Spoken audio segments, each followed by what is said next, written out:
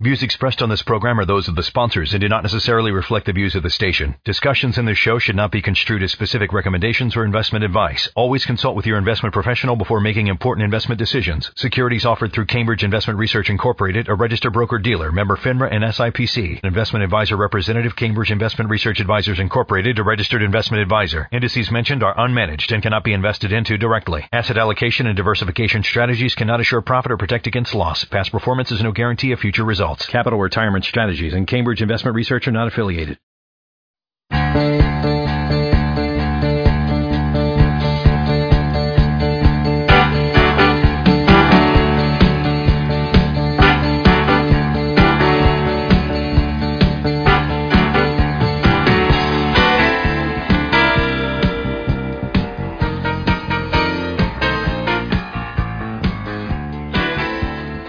All right. Welcome to Plan for Life Now, episode number 82. Dave, we are back to our socially distanced, whatever you want to call it, podcast.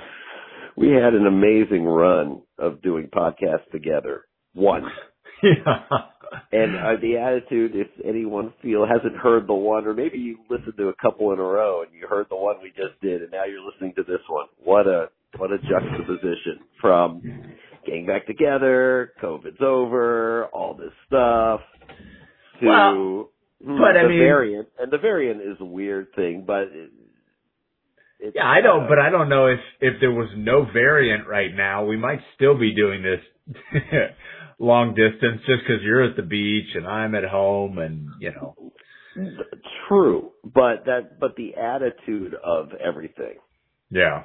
It's different. I mean, it is different that you, and I personally understand why, but it's different that we have to wear a mask again when I was getting used to not wearing one 24/7.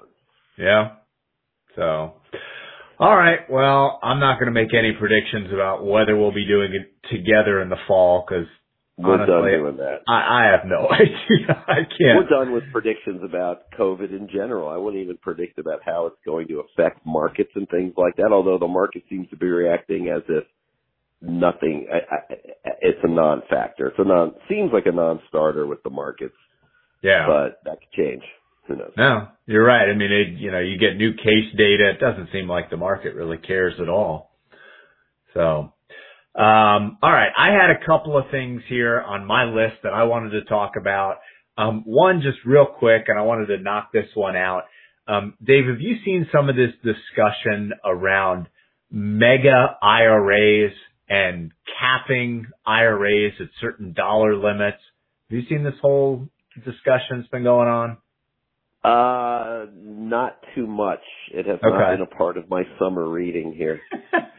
Well, I mean, let me tell you where this originated from and why I think it's a big, much ado about nothing. I think this first started last month when Peter Thiel, who was one of the founders of PayPal and obviously quite a wealthy individual now, he somehow, I don't know how it came out or was disclosed or whatever, that his Roth IRA is worth $5 billion. Right? That's billion with a B there.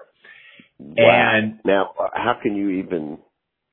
Okay, I'll let you continue explaining. I have questions, but you'll probably explain it in your... Keep going.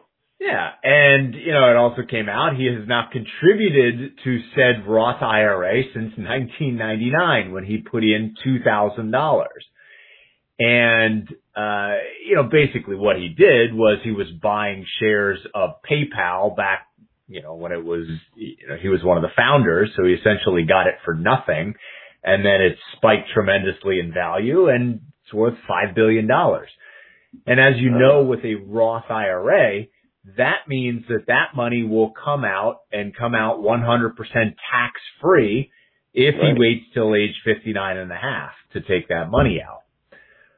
So this has led to some people and even some senators to get up in arms and say, oh my gosh, we should have caps or limits on Roth IRA just IRA amounts in general.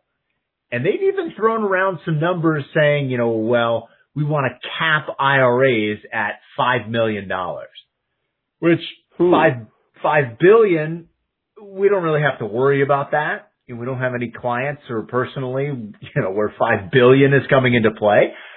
But if you are one of those people listening right now, please go to the website immediately and contact us. But $5 million, hey, that's actually coming into play with client accounts and personally stuff like that. So, that kind of got my attention there. But, the whole thing, they're drawing these false comparisons here. Now, Peter Thiel, this is a very unique circumstance where he is able to buy incredibly cheap shares and have this grow tremendously. The chances of that happening on a regular basis, that's just not a normal thing. Now, contrast that with talking about capping out regular traditional IRAs. It just doesn't make any sense, because a traditional IRA, the IRS, the government, would love to have somebody like Peter Thiel investing money in a traditional IRA like that, because if it grew to $5 billion, that's ultimately all going to be taxed as ordinary income. Right. Either when he takes it out or if he dies over 10 years when his heirs take it out. So it is unique that it was a Roth IRA and it was fantastic growth and all of that. But at the end of the day, for regular investors, the government should look at that as, hey, this is a growing asset that we get to take a chunk out of. So if, Bob and Mary Smith investor have $5 million in their IRA and they're continuing to keep it invested and it's going to grow, that's good for the government because they're going to get more tax revenue down the road. It makes no sense to want to cap that from the government or revenue earning point of view. Now, I'm not saying that the government will always do things that make sense, but I was reading or ever do things that make sense. But I was reading from one of the leading experts in the country, Ed Slott. He's kind of known as the expert on IRAs, 401ks, distributions. He's a CPA. And his take on it was, this is a nothing burger. It's not going to go anywhere, because, there's really an incentive there for the government to allow these IRAs to grow. And then they get the higher tax revenue. Right. So hopefully if you read that article, by you being the listener, you're not worried about something that was probably just originally put out there to sort of start a fire that's not going anywhere. Yep. Okay. But the main thing that I wanted to talk about today was an article, Dave, that I had sent to you. And the title of it was Diversifying Isn't Zesty. Diversifying your portfolio isn't zesty, but it works. And the gist of this article here is that most investors, and we've known this, we've seen many reports that show this over time, most investors do not have realistic expectations about returns in their portfolio. And they started off this article quoting Mark Cuban. If you don't know Mark Cuban, he's the owner of the Dallas Mavericks. He became very wealthy after the tech bubble in the late 90s, early 2000s. I don't even remember. Do you remember what company he sold, Dave, to make himself so wealthy? Oh, I don't remember. I'm just pretty sure he sold it to Yahoo. Okay. Yeah, I don't know. And we see how well Yahoo's been doing. But it's like, I forgot. It might be something about a computer chip or something like it. It was something tech, and he went from there. Yeah, and if you don't know his reputation as a NBA owner, owns the Dallas Mavericks, he's a very outspoken guy. He's never shy about sharing his opinion on things. So he had this quote a little while ago where he said that this trend of diversification, he said, diversification is for idiots, that no one should diversify. Right. This is great for him. He's a billionaire and he owns the Dallas Mavericks, and he does very well at that. But they were making the larger point here that most people, and this is kind of dovetailed with the whole meme stock thing. You know, if you remember from a couple months ago, the whole GameStop, AMC, Right. you know, saga with all of these meme stocks, as they call them, you know, shooting up tremendously and people getting rich off of doing that, that everyone is looking for these, what they call 10X investments. You know, a 10X investment, something where you can make 10 times your money in a short period of time. And that's fantastic. You know, we always tell people, hey, if you want to take some money that you would use for entertainment purposes, that you would take that money and you would go to Vegas or Atlantic City and you would gamble with that money, use that money to gamble in the stock market. But don't use that money for planning your retirement, for counting on certain money to be there when you retire to produce an income. You know, that really needs to be segmented off. Right.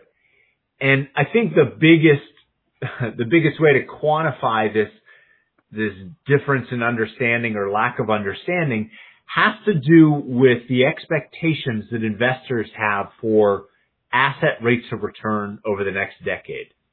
And this is a study that's been done several times, and U.S. investors expect their portfolios to generate long-term rates of return of 17.5% after inflation. That's an annualized number. 17.5% per year after inflation. Right?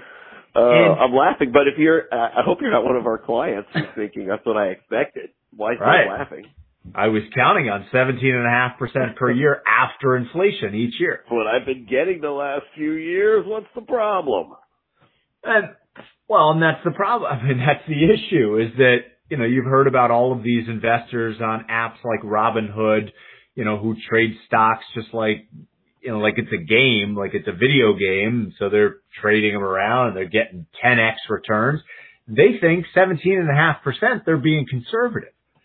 Well, let's put this in perspective here. And first of all, this study that was being cited said 17.5% now. 2 years ago when they did the study, investors only, quote unquote, only expected 11%. So this is certainly, this is certainly accelerated in the past couple of years. Now, let's contrast this to BlackRock's expected rates of return going forward. You know, BlackRock, if you're not familiar, one of the largest asset managers in the world. You know, they do a lot of research around, you know, what are expected rates of return going forward. Here are some of their expected rates of return. The highest here, emerging markets equities at 8.9%. European equities, 8%. U.S. equities, so U.S. stocks, 7.3%. U.S. real estate, 6.4%. I'm interrupting because I wasn't listening close enough. This is for how long a period of time going forward? This is their expected rate of return over the next 30 years. Oh, okay. So BlackRock is making these projections, and obviously they're just projections, but they're using a lot of data here. They're using demographic data. They're using valuations of current stocks, you know, growth expectations in countries and things like that. But, you know, if we get on down here to a global 60-40 portfolio, you know, 60-40 portfolios, kind of that benchmark balanced portfolio for somebody in retirement, they've got an expected rate of return of a little bit over 6%. And that's a lot of the time when we're planning with clients, that's pretty close to the number that we're using for projected rates of return. And I think that's a much more reasonable rate of return than assuming that you're going to get 17.5%. You know, I think Warren Buffett, one of the greatest investors of all time, if not the greatest, you know, has said that his long-term rate of return before factoring in inflation has been something like 18 or 19%.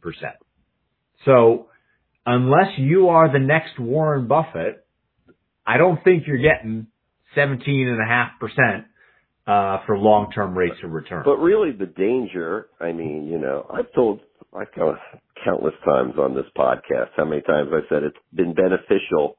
Not saying you going to Wharton is very good for doing our job, but it didn't hurt to be a history major. Because when you look at history, or there's that phrase, people who don't follow history, the lessons of history are doomed to repeat their mistakes, or something like that. Yeah, I don't know what the phrase is. That's the gist of it. That's the gist of it. But, so when you look, I feel that the real danger to what you're just saying is that we're getting into this lull, which is very understandable for people who aren't in finance or don't really pay attention to this stuff. From 2009 to now 2021 and a half of the markets, for the most part with the occasional blips, going up at these incredible rates. Is this the greatest bull run of all time? If not, it's way up there. I think, just to be technical and, throw around some knowledge. I know there was one time it went, okay. 1982 to 1999, U.S. stocks averaged 18% per year. So if those investors in 1982 had said this, they would have been right on. But okay. I think you're right. We're in another one of these scenarios where you look at all the research and people are expecting 17% a year annualized return. And the danger isn't just to expect it. The danger is then to start living your life, other aspects of your life, like it's going to happen. Right. Since I'm going to get this much money, I can spend this much now on a house that costs way more than it should. Yeah. And I can spend this much on other stuff I want because I have X amount that's going to keep growing at 17% annualized. Well, and then when history repeats itself, and it always does, and all of a sudden the next thing happens, and it's so odd with COVID that it was such a tiny blip on the screen, but not the kind of bear markets we've seen in the past that can go on and then muddle. Bear market shock, muddle for a couple of years before things really take off again. But when stuff like that happens and you're expecting 17.9% a year and you're now spent X amount on a new house that then goes underwater and et cetera, when you start living your life with the 17.9% expectations, that's where the danger to all these statistics comes in play. Well, I mean, let me tell you where I've seen these kind of irrational expectations manifest themselves when working with people, because I think for the most part, with most reasonable people, they're not, most people who are planning-minded, planning-oriented, who are the ones that we are meeting with, they're not expecting those kinds of rates of return every single year. So, I don't know what their sampling is, who they're talking to. But let me tell you where I do see these unrealistic expectations being manifested. And that's when it comes down to this idea of diversification and spreading out your assets over not just large cap U.S. stocks. Right? That has been, over the last 10 years, what I will tell you has been absolutely incredible has how much large cap U.S. stocks have outperformed every other asset class. It hasn't even been close. They've beaten small caps, mid caps, international stocks, emerging market stocks, real estate. They've beaten everything, and pretty handily every single year. That's really where I see this kind of thing manifesting itself, is people saying, well, wait a second, why do I need to own international stocks? Right. U.S. stocks are always the best. They're always going to be the best. Great point. And there's a chart that I've shown to some people when we have this discussion, and it shows U.S. stocks between the years 2000 and 2010. And it lists 45 different countries and the returns of those stock markets from 2000 through 2010. And during that time period, U.S. stocks were in the bottom, I think it was bottom 4 or 5 out of those 45 countries. And then from 2010 to 2020, U.S. stocks were the second best performing asset class. So I don't know what the next decade, will hold, but it's I'm guessing they're probably not going to be the best or the second best. They might slip down and sort of revert to the mean there. So, right, but you and I both, we've been doing this so long that we remember the era when people would say, are you sure I should have some money in something that mimics the S&P 500? yeah. Why would I do that? Well, then of course, why would I have any money in international? More recently. Yep. And I distinctly remember. Yeah, I mean, we've been doing this for a long time. I mean, it's like we go through, nothing says more about diversification than being in this business for over 20 years and hearing people literally, the thing that's booming now, they were saying, why do I have any money in that? And that goes through almost every category of asset class. Yeah. I mean, I have this distinct memory of meeting with a woman in 2007, and she had all of her thrift savings plan, which is the government 401k plan. She had it all in the iFund. And I thought that was, the iFund is international stocks. I always say these things. I expect everyone to know them. International stocks. And I asked her, I said, why do you have everything in the iFund? That's a little bit concentrated. She looked back at me like I was the dumb one. And she said, well, it has been the best performing asset for the last, however many years, 6 or 7 years. So I just put that in there last month because it's been the best performing. And to her, that made so much sense. And right. I think people now are doing the same thing. They're looking at the S&P 500 saying, well, it's been the best performing. Why would I put money in international stocks, small cap, etc.?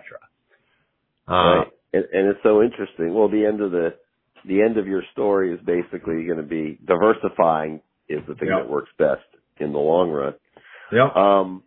And it's interesting the humility involved in what we're just trying to do with clients, which is to project similar to the BlackRock 30-year expectations when we make projections of what, we think we can get you or you can expect with your money and figure out, how much you can live on based on that and what's the best way to get us to that number, is what are the best returns obviously going to be over that long period of time. And that's where ultimately diversification comes into play. It's the making sure, if you're going to be a patient investor and a smart investor, we got to get you there.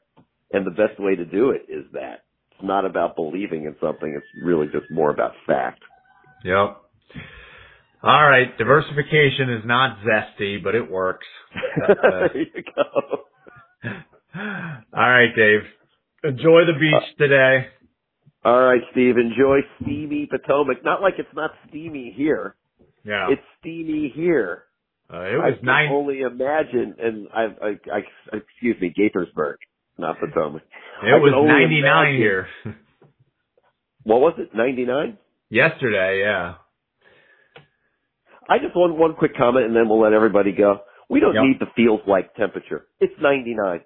Feels like 115. No kidding. I was about to use a bad word there.